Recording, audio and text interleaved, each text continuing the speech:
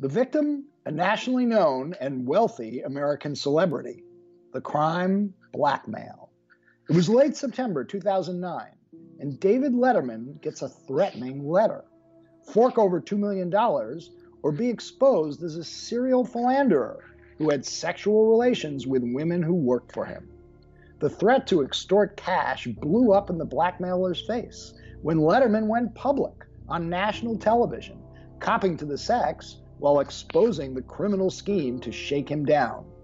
In so doing, Letterman wrote a playbook that was adopted, at least in part, in recent days when Jeff Bezos, the super billionaire chief of Amazon, went public with an eerily similar threat by AMI, the parent company of the National Enquirer, to publish embarrassing photos of his sexual dalliance with his girlfriend, unless he agreed to the newspaper's demands.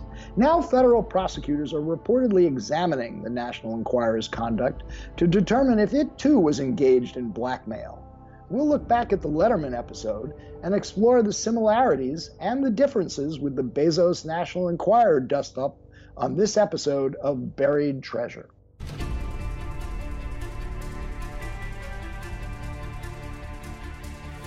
Because people have got to know whether or not their president's a crook. Well, I'm not a crook. I told the American people I did not trade arms for hostage. My heart and my best intentions still tell me that's true, but the facts and the evidence tell me it is not. I did not have sexual relations with that woman. There will be no lies.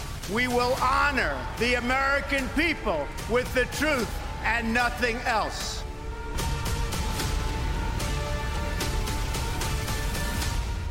I'm Michael Isikoff, Chief Investigative Correspondent for Yahoo News. And I'm Dan Kleidman, Editor-in-Chief of Yahoo News. You know, everybody has been applauding Jeff Bezos for going public with this AMI National Enquirer threat to expose more embarrassing pictures of him. And everybody's forgotten that David Letterman went through something very similar and went even more public. He did it on national television, not on Medium, and basically exposed his blackmailer, a guy named Joe Haldeman, who had worked for CBS, and broke the mold right there. It really seems very similar to what Bezos is doing, although in some respects on an even larger scale. Yeah, I had completely forgotten about that episode until you dug it up and sent me the clip on YouTube. And it is fascinating to watch. I think I actually watched it live when it happened. The weird thing about it is as you're watching it, you don't know, and the audience, the live audience, didn't know what he was going to say. And there's always a built-up expectation with David Letterman, of course, is that he's going to be joking. And this was a really serious issue, right, because not only was he exposing a serious crime, but on national television, he was also acknowledging that he had done some pretty sleazy things, i.e. having sexual affairs with people who worked for him.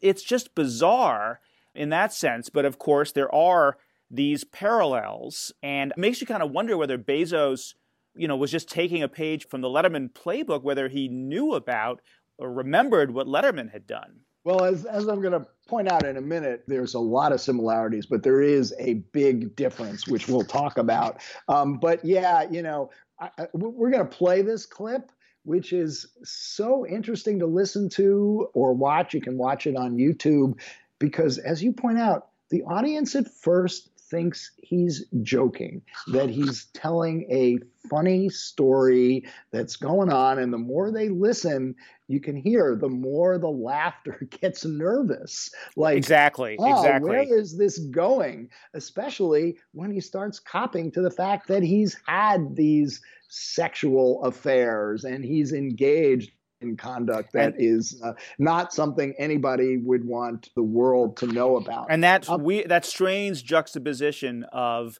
the audience's reaction, thinking it's funny, then realizing it isn't and starting to titter nervously, and the seriousness of what Letterman is saying makes it all the more powerful. But I think we should listen to the clip and then on the other side talk about it, the similarities and the differences to the Bezos situation. Got it. I'm glad you folks are here tonight, and I'm glad you're in such a pleasant mood, because I have a little story that I would like to tell you and the home viewers as well. Do you feel like a story?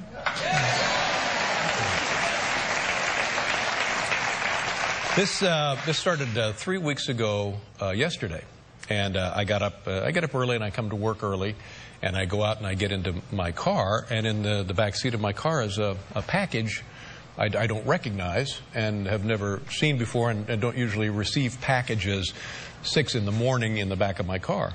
I get to looking through it, and there's a letter in the package, and it says that I know that you do some terrible, terrible things,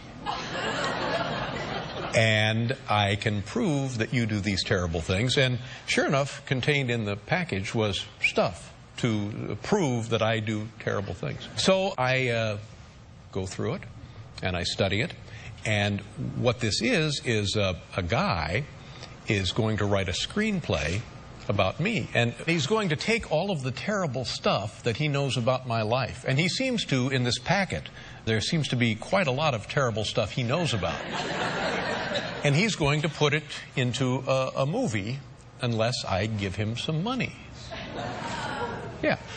I just want to reiterate how terrifying this moment is, because there's something very insidious about, is he standing down there? Is he hiding under the car?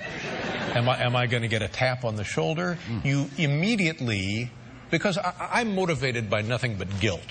I get to the office and I say to myself, I hate doing things like this, but maybe I'll call my attorney. So I call my attorney, and he takes a look at it, and he says, well, let's schedule a meeting with the guy just to see what he has in mind. So there's a meeting with the guy, and it turns out, yes, in fact, he wants a large sum of money, or he's going to produce this screenplay of all the terrible things that I do. Embarrassing, terrible things. So then we call an operation called the Special Prosecution Bureau, which is a division of the Manhattan District Attorney's Office. We called down there. So we took the stuff down there, and they said, whoa, hello, this is blackmail.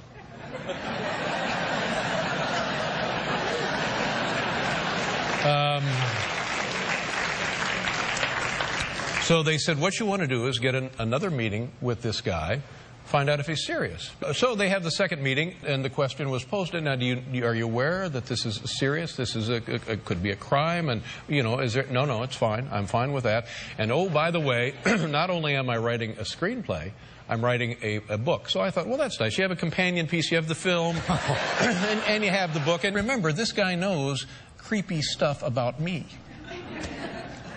So they had the second meeting, and he was reassured that everything was just fine. Then a third meeting is arranged, and if there's a light-hearted moment in any of this, and I'm not sure there really is, the third meeting is arranged whereby he's given the check. Now, I don't think I've mentioned the amount up till now, but he was asking $2 million. So the check is turned over. So now this guy is walking around New York City with a phony check for $2 million. And the idea is now, although he's given no guarantees, he's still saying, well, you never know. I may just go ahead and write the books, may just still go ahead and write the screenplay. So for that guarantee, he's got a phony check for $2 million. So this morning I did something I've never done in my life, and it was a combination of just unusual and scary. This whole thing has been quite scary. I had to go downtown to testify before the grand jury. Yeah. And I had to tell them how I was disturbed by this. I was worried for myself. I was worried for my family. I felt menaced by this. And I had to tell them all of the creepy things that I have done that were going to be... Well, now, why is that funny?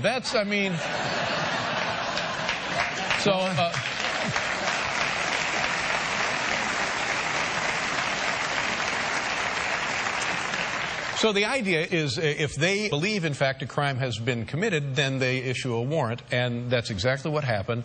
And a little bit after noon today, the guy was arrested. Now,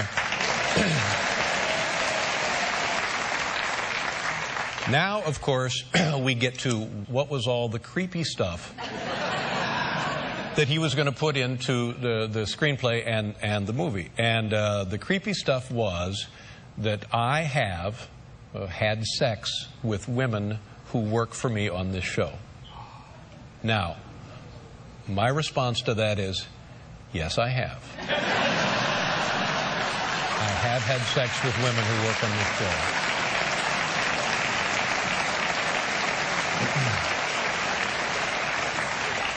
And would it be embarrassing if it were made public? Perhaps it would. Perhaps it would. Especially for the women.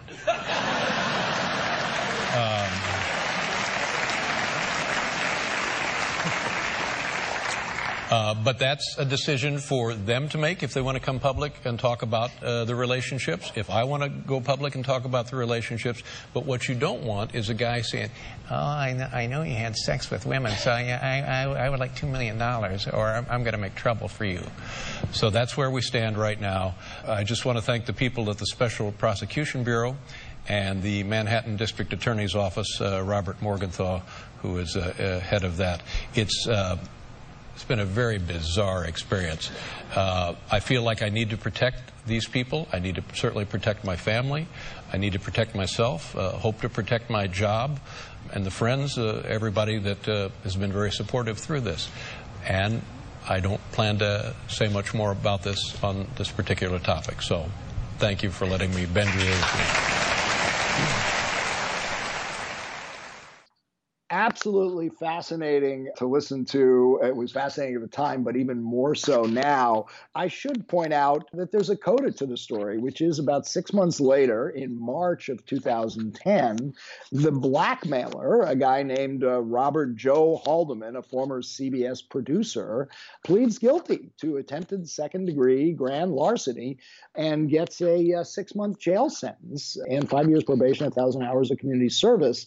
And that does underscore the difference between what Letterman did and what Bezos did. When Letterman is telling that story, and as it goes on, he makes clear that he went to the cops. He went to the district attorney. By that time, he'd already testified before the grand jury and was helping law enforcement apprehend this guy. Right. And they actually set the guy up. They had Letterman give a phony $2 million check. So, they had the guy red-handed. And it did make me wonder in recent days in the Bezos story is, why didn't Bezos do the same thing? Why didn't he go to the FBI and set up the folks at AMI, Dylan Howard, the chief content officer, who's sending these threatening letters saying, we've got these embarrassing photos about you, more embarrassing photos. We're going to publish them unless you do what we want, which is not give AMI money, but make a public statement exonerating them from having political motives in exposing Bezos's affair in the first place. Most legal commentators have looked at this and said, well, it's extortion-ish what AMI was doing, but they're not quite sure whether it completely fits the crime, that it's criminal conduct on its face. It's in the context of a legal negotiation. Yeah, the AMI lawyer, Elkan Abramowitz, was on one of the Sunday shows over the weekend saying, hey, this story was already out there. We'd already published the story. And so this was just a negotiation. We wanted to stop this investigation into AMI, alleging falsely, in their view, that this was part of some kind of conspiracy with the Saudi government or with Trump, the Trump White House, to bring down Jeff Bezos, somehow. The owner of the Washington Post. Which, of course, has been both highly critical of Trump, and Trump has gone after them in his tweets and gone after Bezos personally, but also the Washington Post, of course, is where Jamal Khashoggi, the Saudi columnist who was murdered by the Saudi government, probably by the Crown Prince, based on the evidence that's out there right now. And so part of this large conspiracy that, of course, the AMI and David Pecker rejects. So this was part of a negotiation. This was not extortion. They were not trying to get money out of Well, that's them. Their argument. So the question is, why didn't Bezos, flesh them out, because just play it through for a moment. Suppose he did. Suppose he had gone to the FBI. They could have wired him, or they could have wired somebody, his security chief who's been doing the investigation, have him meet with Dylan Howard, the content officer, get them on tape saying, we demand that you do this, or have more explicit comments from them on tape, making it clear they're trying to extort Bezos. And then they could have arrested, arguably, David Pecker on the spot. Think of the optics of that one if you really wanted to stick it to AMI and the National Enquirer. So the question in my mind is, why didn't Bezos go that route? Well, look, there are a couple of possibilities. One is, Jeff Bezos is at times the richest man in the world. He's the ultimate master of the universe. He employs 600,000 people. His own company is somewhere between the first and fifth most valuable company in the world. And he's bigger than the FBI. And, these days you can publish on a site like Medium and have very quick impact, which he did. He's, of course, being praised now for exposing this kind of extortionist behavior as he sees it. And so, maybe that's the motivation. I don't know. Yeah, or maybe, he owns the Washington Post. He doesn't want to get in bed with the government on something like this. Who knows? You wonder whether they even thought about it. Did they, when they got these letters from AMI, these emails, did they think about the David Letterman scenario and going the same route? Well, that is another potential argument here, which is that perhaps what Bezos is trying to do is say, this isn't just about me. This is about a kind of a culture of tabloid extortion that is out there. And if I possibly have a chance to expose these people, even if that means going public with my own mistakes, or in this case, I guess it wasn't even a mistake. This is private behavior, indiscretions, I don't know what you would call it.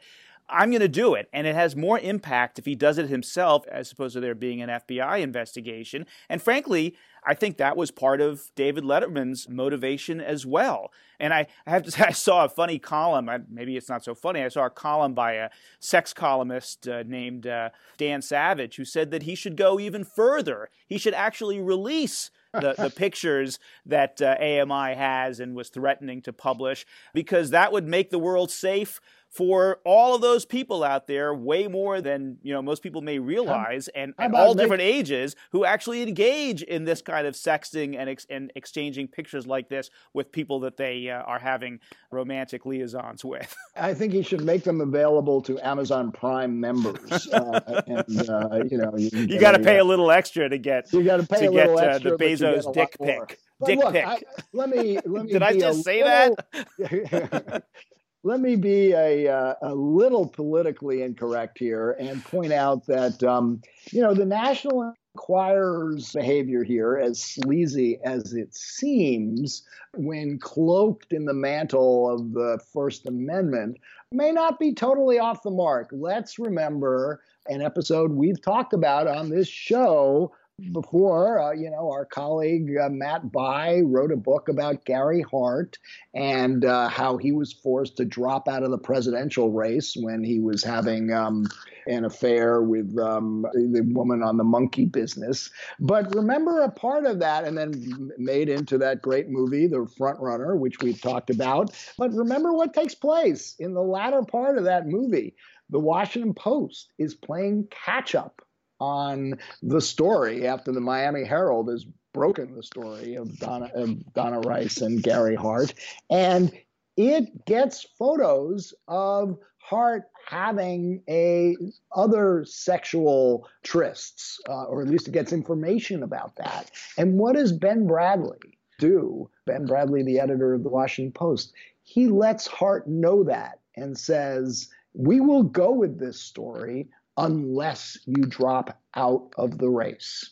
And that seems to be a threat that does finally force Hart's hand. So, how dissimilar was what the Washington Post did in 1987 with Gary Hart and what AMI, the National Enquirer, was doing here with Jeff Bezos. Yeah, I guess the question, it's an interesting analogy, and I guess the question is, what was the Washington Post getting out of a deal like that? I mean, they weren't getting...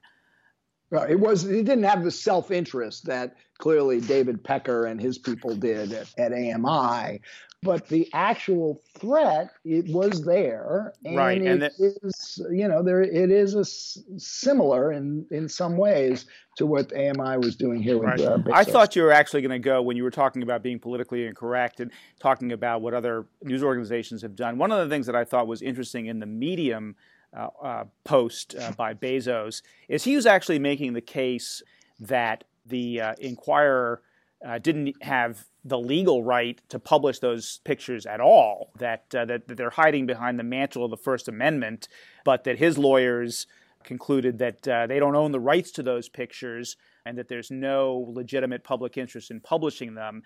You know, I don't know, for the owner of the Washington Post to say that might be going a step too far. I can understand why he would feel that way and why he would want to mount those kinds of arguments. Would you really want to be involved in litigation like that, duking it out in court about the rights to the photos of your private parts? I mean, I don't know. It seems like that seemed like an unsavory route for Bezos to do. But I think at this point, as we are trying to make sense of the Bezos National Enquirer episode, it really does turn on whether AMI, David Pecker, and the National Enquirer are telling the truth and saying they didn't have political motives in doing this. They're just being the sleazy supermarket tabloid that they always have been, and we're trying to run these photographs because they're good copy and they would sell at the supermarket checkout counter, or whether there is something to what Bezos's people suspect, that there's either a political angle in sticking it to Bezos because the Bezos's lover's brother is a big Trump guy, who is believed to be the person who leaked these emails, these texts to. Or there's something to the Saudi angle, which would make this story, far bigger than the David Letterman blackmail story, would make it, even bigger than it is right now, because you get the sort of international geopolitical dimension to it, that this was part of a Saudi effort to enhance its image in the United States, working with David Pecker, and David Pecker did not want that exposed. I got to say, I think it raises questionable, if that's the case, it raises questionable judgment on the part of the Saudis if they think they can enhance their image in the United States by working with a guy from a tabloid named David Pecker. But, I will say that they did get a 100-page glossy magazine extolling the Saudi royal family, that AMI published, which was a little bit weird. And I think it was selling it for something like $13 on the newsstand. I doubt it sold very well. Yeah, I'm sure it did not grab all those people at the supermarket checkout counters. But in any case, if this was the Saudis, they got a lot more than Joe Halderman, David Letterman's blackmailer, got. He got a phony $2 million check and 6 months in prison. So on that note, I think we should just remind our listeners that however bizarre the news seems, there's always some historical analogy, which is what we here at Buried Treasure are dedicated to showing and telling you about. Thanks for joining us on this episode of Buried Treasure. Don't forget to subscribe to Skullduggery on Apple Podcasts or wherever you listen to your podcasts. And tell us what you think. Leave a review. Be sure to follow us on social media at Skullduggery Pod. We'll talk to you on Friday.